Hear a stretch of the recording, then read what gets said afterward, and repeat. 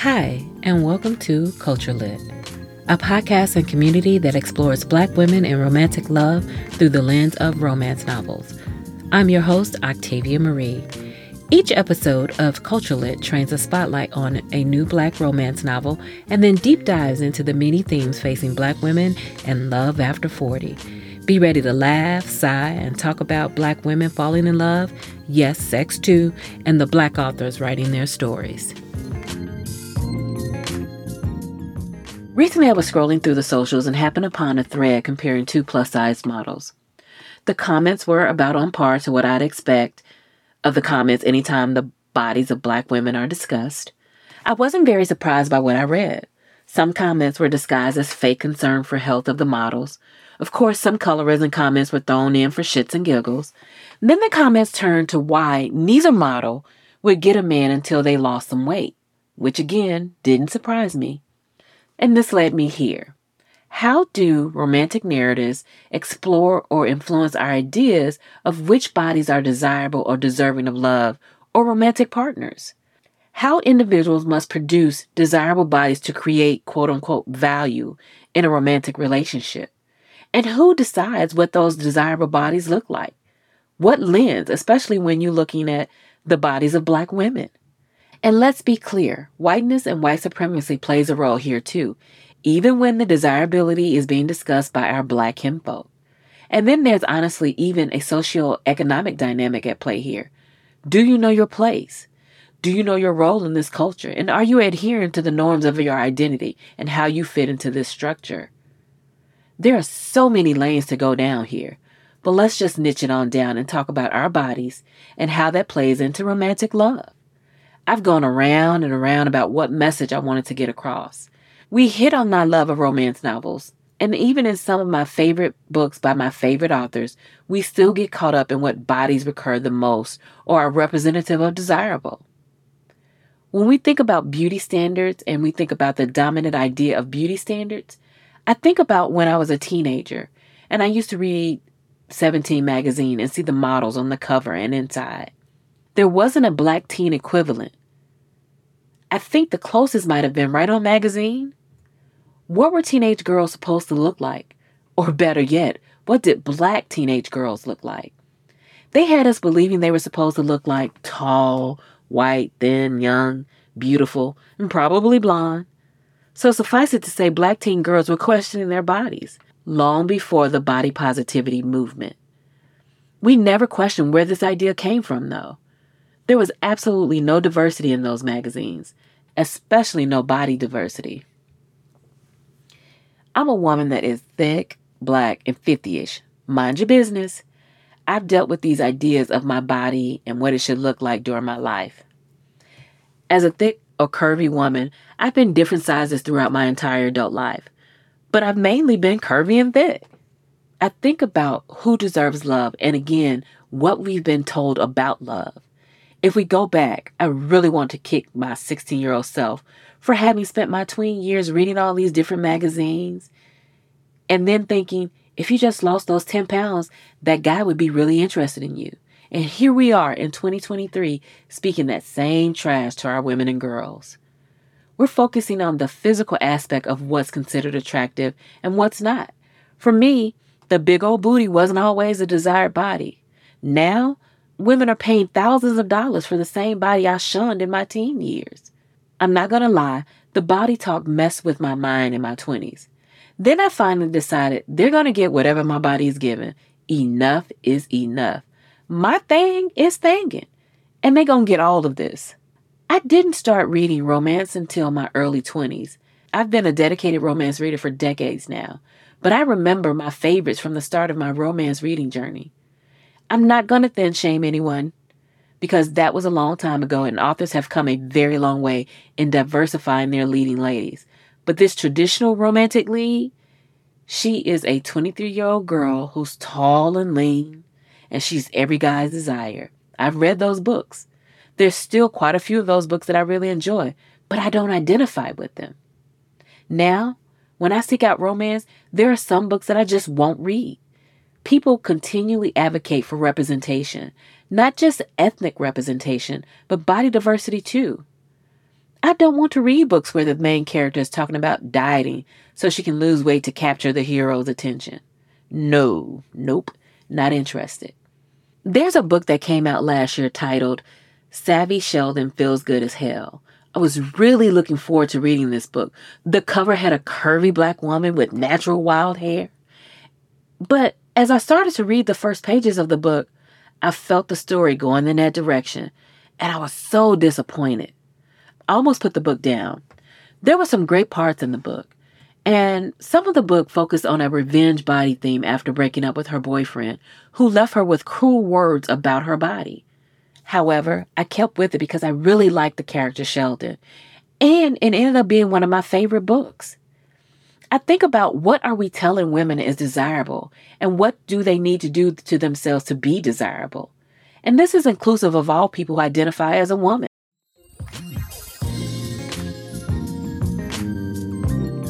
Hey girl, hey. If you're enjoying the show, make sure you sign up for our occasional newsletter and join our community at culturelitpodcast.com, where we share book reviews. You can interact with our guests and you'll have a chance to tell me your story and be a part of our community. That's culturelitpodcast.com. Now back to the show.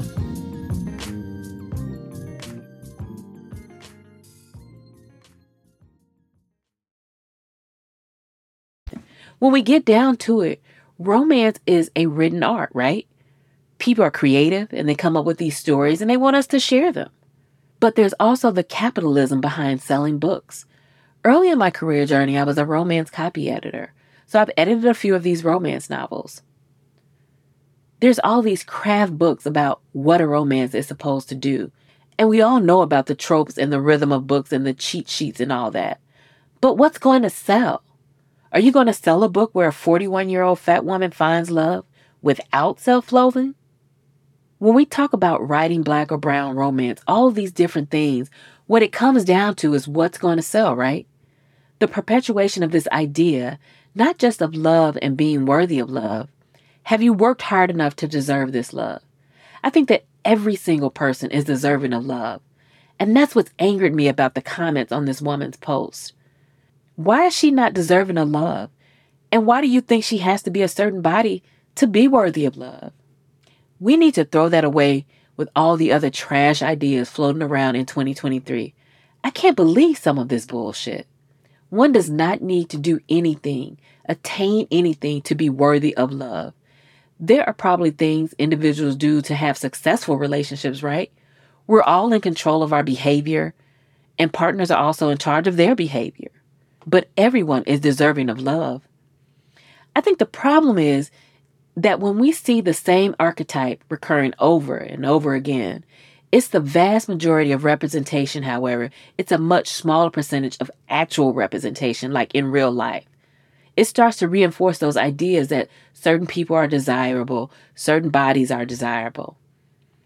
And I think it's really important when talking specifically about body positivity is to acknowledge the appropriation of body positivity by white feminism, consumer feminism. When we think about the reasons why people in stories say they desire something, the reasons why are almost just important as what? I think the lens is very important as we start to talk about bodies, and particularly in text. And that can include a literal text, like a book or a film or a TV show, that the way we talk about things, sometimes they may be representing a body that does not conform entirely to that European beauty standard, but still reinforces the exact same ideology because all they do is switch what is included in what should be accepted as beautiful. Bell Hooks was a voracious reader of romance novels, and in her essay, Black is a Woman's Color, she begins with, good hair. That's the expression. We all know it. Began to hear it when we were small children, when we were sitting between the legs of mothers and sisters getting our hair combed. Good hair is hair that is not kinky. Hair that does not feel like balls of steel wool. Hair that does not take hours to comb. Hair that does not need tons of grease to untangle. Hair that is long. Real good hair is straight hair. Hair like white folks' hair. We pretend that the standards we measure our beauty by are our own invention, that it is a question of time, and money that lead us to make distinctions between good hair and bad hair. Getting our hair pressed is an important ritual. It is not a sign of our longing to be white. It is not a sign of our quest to be beautiful. We are girls. It is a sign of our desire to be women. And I just thought that this distinctly captures how we convince ourselves under that ideology to believe that these goals are our goals, that they have nothing to do with these other ideologies, that this is just what we're choosing to do. Also, it encapsulates that project that we undertake in forming our bodies to fit a certain standard, and not to question how we formed that idea to begin with. In my teen years, I was such an activist and was so against romantic notions from my young teen understanding of feminism. But none of those women were from an adult viewpoint. They weren't my age. I hear so many women my age saying, I don't want to read about 23-year-olds, and I absolutely don't want to read about skinny 23-year-olds all the time. I think as teenage Black girls, we needed that and didn't always get it. And so in the essay by Bell Hooks, I think about why it's so important to see Black beauty and not just represented in ads. There's a whole discussion on lighter skin and hair, and that's what we see in ads. That's who we see modeling. But when we think about women who have 4C hair getting represented in ads, women who deal with dyspigmentation, women of all sizes and shapes and shades, I think that's what young girls need to see. It's also why I believe Black love is so revolutionary, and we need to see and read more about Black women and the idea of love.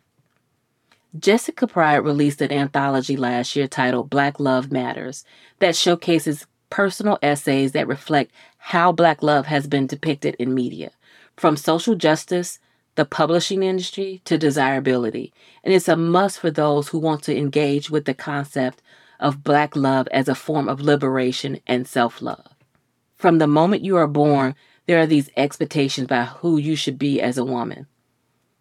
My bestie and I talk a lot about growing up with a mom who constantly talked about dieting or being on a diet. Always trying some diet shake or exercising. If you weren't working out, you weren't losing weight. If you weren't drinking these shakes and eating bland chicken for dinner, you weren't losing weight. All in the pursuit of losing weight, because it was what was tied to self-worth. And that was passed on to me. So when we think about who deserves success, who deserves love, not the people who can't control themselves, that eat too much, there's an assumption that fat people are lesser than, do not have control, and therefore are unworthy of love as they are right now. But here's the thing. It's what we're told, right? It's how we're raised. And when it comes to body size, the goal there is to be small. So the behavior is to achieve a particular goal that when you actually think about the goal, you're like, why is it better to be smaller?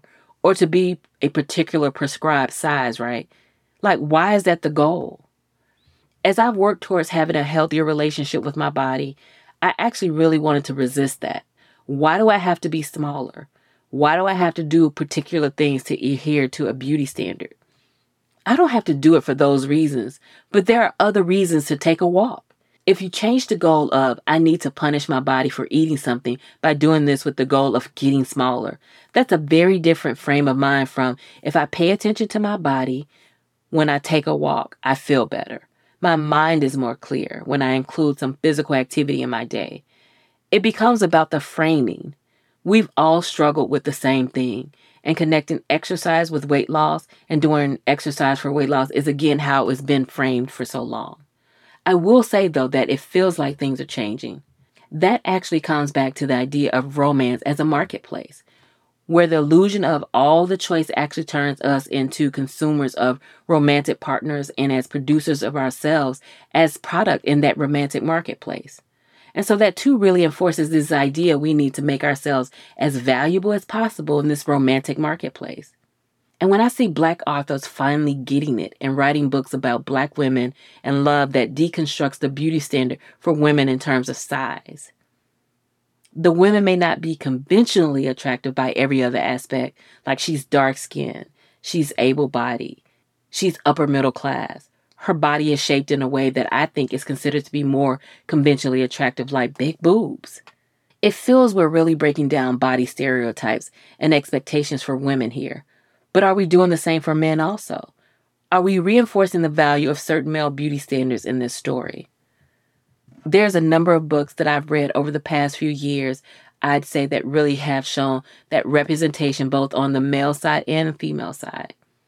If the narrative focus exclusively on like the one, you can have one flaw, and God forbid that it goes against the European beauty standards. When thinking about that sort of intersectionality, you are a fat Black woman who is also socioeconomically less privileged. Is that too much? Can we not handle that in our romance stories? And I don't want to just talk about romance novels, because I think that this really extends to all romantic narratives, like writing a script with a film, or like creating a character in a TV show, or casting actors, literal people, in visual representation of these fictional stories. Even in advertisements, usually there's a narrative to an advertisement. And so if the casting of people is okay, great, we're going to do the Dove ad, and we've got our Asian woman, we've got our size, whatever. We've got some stretch marks, and it itself becomes problematic as well. It becomes like a checklist. I've been paying a little bit more attention to this as I read, because books that I really enjoy by authors like Talia Hibbert, Rebecca Weatherspoon, Jasmine Guillory, the depth is there. The depth is there. So what are my choices? What kind of book would be either sold or self-published? Who would write the story? We think about feminism and romance, and I know you've had these conversations before. What is the limit? What is allowable? What is palatable? How far can you go? I struggle in talking about this regarding romantic novels, but if you think about movies and you think about TV shows, it comes down to what's going to sell and what are people going to watch? Is the investment worth it? Consumerism isn't about feeding the people what they want. It's about making money, right? It's about making profit and selling people. Like, I love that that's the ethics of marketing. Are you truly giving people what they want and need, or are you making people go get interest loans for something they don't probably need, but also can't afford? And then, so what's your end game? What is the goal of capitalism? It's making money. Their incentive is to sell you something. They literally don't have a job if they can't sell the manuscript. So they are then dependent on this preconceived idea about what sells. And this reminds me of something I posted on Twitter recently about this idea of when publishers say something doesn't have a market. What they usually mean is either they haven't ever acquired a thing like this, so they have no sales data, or they have acquired something like this that has some element in common with this, and they chalked up its lack of success to this one thing, right or wrong. They only have one thing like it, and they're pinning all of this token representation of like, we tried a book with a fat character once and it didn't do well. Or we're not going to pay attention to the fact that we did market the book effectively. We didn't put any budget behind it. That this particular story maybe didn't resonate with people as well as another story with a fat character. You know how it goes. The list goes on.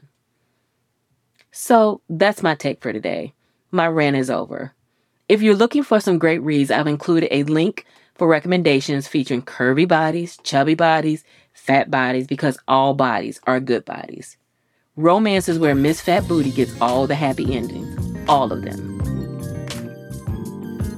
You've been listening to Culture Lit with Octavia Marie, and that's all for us this week. Be sure to listen, download, or subscribe to more episodes of Culture Lit. You can find Culture Lit on Apple Podcasts, Spotify, Google Play, or wherever you listen to podcasts. Apple listeners, please be sure to leave a review and let us know what you think. Don't forget to talk to me on social or share your Black love stories at Becoming Octavia Marie on Instagram or XO Octavia Marie on Twitter. Make sure you sign up for our occasional newsletter and join our community at culturelitpodcast.com.